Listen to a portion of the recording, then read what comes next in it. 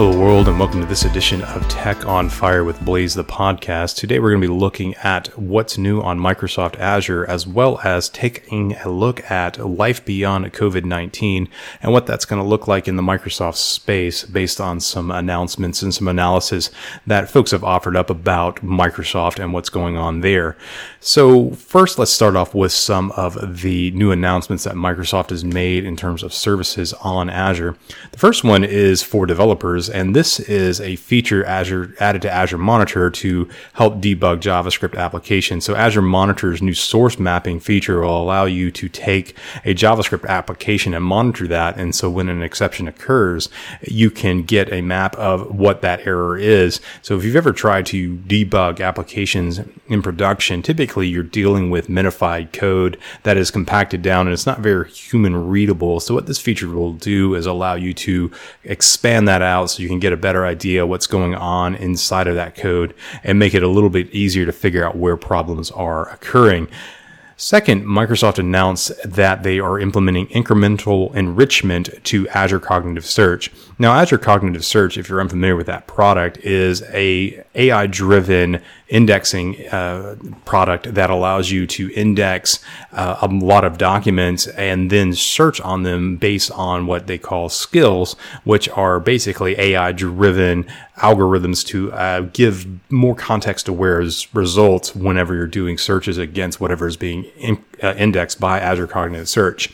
Now, up to now, skills have to be reapplied every time there's a change to a document. But what incremental enrichment will do is, rather than having to rerun those skills every time, it will do change tracking against documents and then be able to analyze the changes and apply the skills against the changes rather than everything. So this will make processing documents and indexing those documents more efficient with this new feature on Azure Cognitive Search.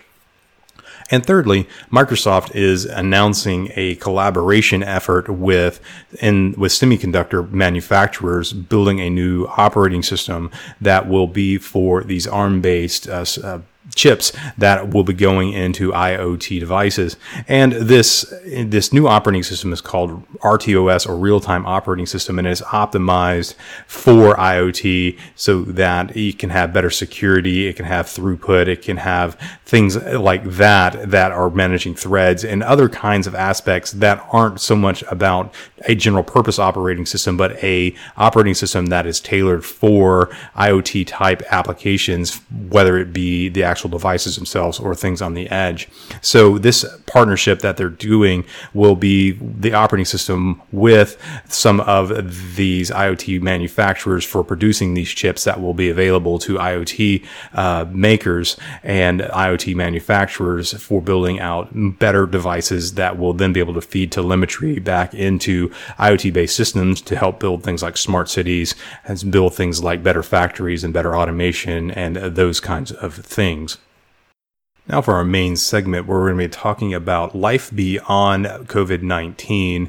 And in this segment, we're going to be looking at some of the things that have come out of Microsoft, as well as some analysis on Microsoft and what that means for us in the future. Now, Microsoft released a memorandum that Satya Nadella wrote, and he released it internally as an email, but it also was posted on LinkedIn. And I think it applies not just to Microsoft, but anybody that works in the Microsoft space. And there's some good remarks in here that I think would apply to everybody that is dealing with whatever they might be dealing with in whatever context they may be. Satya in the letter mentions about how Microsoft is dealing with this virus, not only with their own employees, but how they're working with the public sector and how they're working with private industry and how they're providing a lot of the infrastructure needed to help facilitate and collaborate. And to that end, Satya writes like this. He writes, No one company is going to solve a challenge like this alone. It's going to take private and public sector working together to turn the tide of COVID-19. Our unique role as a platform and tool provider allows us to connect the dots to bring together an ecosystem of partners that enables organizations of all sizes to build the digital capabilities required to address these challenges, end quote. I think Satya is right here when he says that this is not going to be any one organization that comes up with a solution, rather partnering with even those who we might compete with directly to come up with a solution to this problem. And then beyond COVID-19, what that's going to look like as we figure out how to pick up the pieces and move on.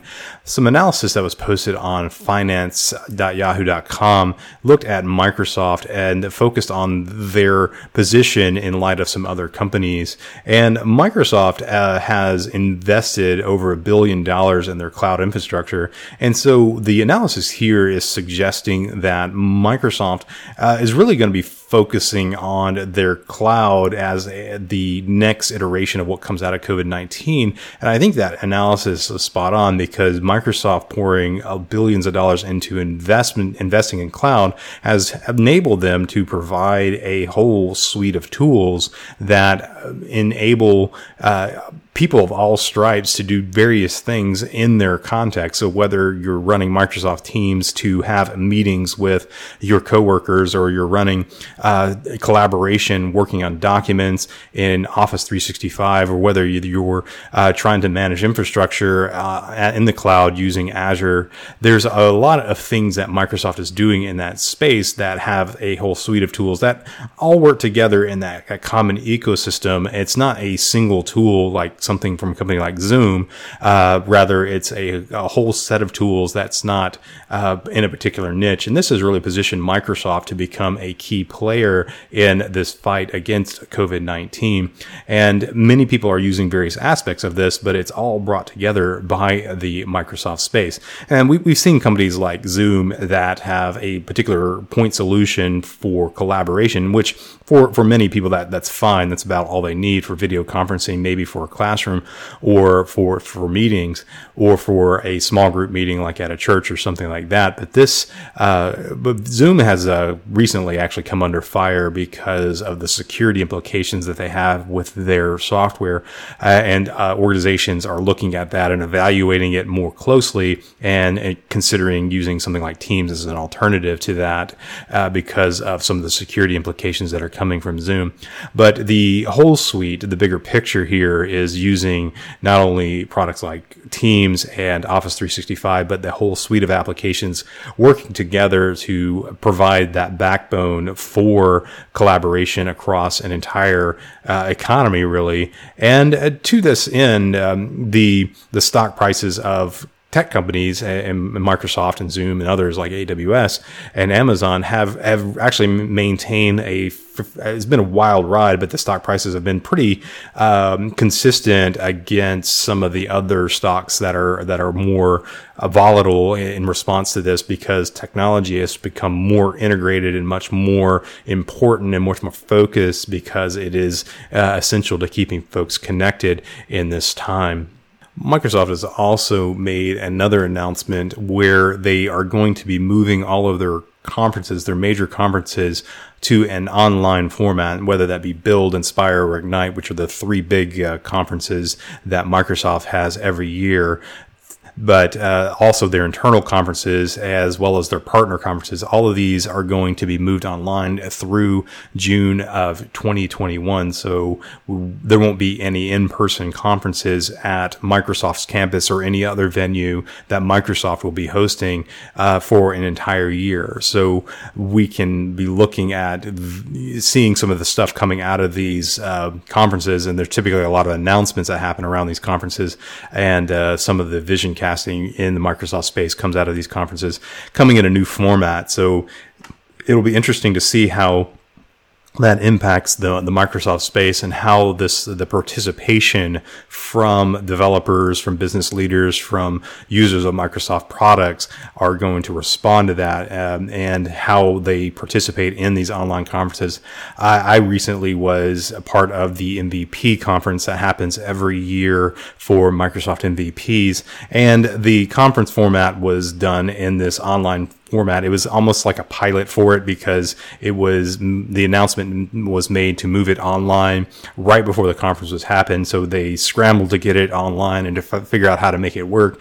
And it was a little bit rough around the edges, but it gave Microsoft a chance to kind of figure out what tools they needed and how they're going to coordinate all this with the tools they have and adapt accordingly. And they didn't have the time to retool the process. So they basically had to say, what do we have and how can we use it? And while it wasn't perfect, they did manage to pull it off. So as they refine this process and what they learned from the smaller conferences that are more internal to Microsoft, the conferences like Build, Inspire, and Ignite should have a better delivery experience, and hopefully those will have better participation because those who can't travel can at least participate online, and the broader community at large can at least be able to engage with Microsoft in those conferences. So I'm looking forward to seeing how these will pan out. It's particularly Ignite, Inspire, and Build because these are the more community-oriented public-facing conferences,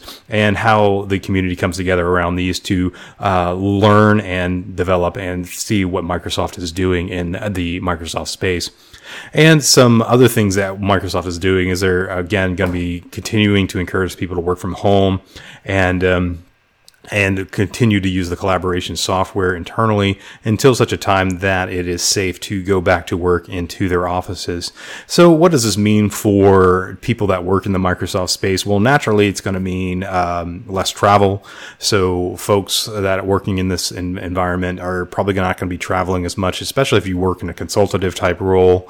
I, for one, work in a consultative type role, so I'm not going to be traveling to destinations to work with customers. Obviously, I'm not going to be going anywhere on behalf of Microsoft or to work with Microsoft on any of this, because again, that's the face-to-face meetings aren't going to be as common now. There won't be any conferences to be going to or anything like that. So certainly less travel, depending on what you like. That could be good or bad. For me, I tend to not like travel as much. I like the destination, not so much the getting there. So less plane rides, less travel on taxis and trains and planes and other types of transportation is a check mark in my book. But even so, I do miss having the face-to-face contact with people. I imagine in the future that we're going to see a lot more openness to work from home and telework in the community at large, not just in the Microsoft space, because what this is really proving is, or disproving really, is if work from home really works, and if it works for organizations that have large distributed workforces, such as multinational corporations or even small businesses. I work for a small company that interacts a lot with Microsoft, Wintellect, and we always work from home, so that's just our mode of operation. So every one of our employees has an office at his or her home, and we interact collaboratively using tools like Teams, Skype, email, and so on. But at the same time, companies that aren't used to that are learning these tools, and it'll be interesting to see how this openness to work from home, if it creates a new openness to that, and we see more of this in the future, or whether or not it kind of puts a damper on that. My hope is that we'll see a lot more openness to telework and work from home, simply from the standpoint of less traffic, less CO2 emissions, and a lot less of that kind of stuff. It could be better for the environment, but I'm not going to say that I prefer this exclusively, simply because it is good to have human contact every now and then and not just talk to somebody through a screen. And thirdly, I think what we're going to see in response to this is a large migration to the cloud as we see more and more people take advantage of cloud services from Microsoft, AWS, Google, whoever it might be.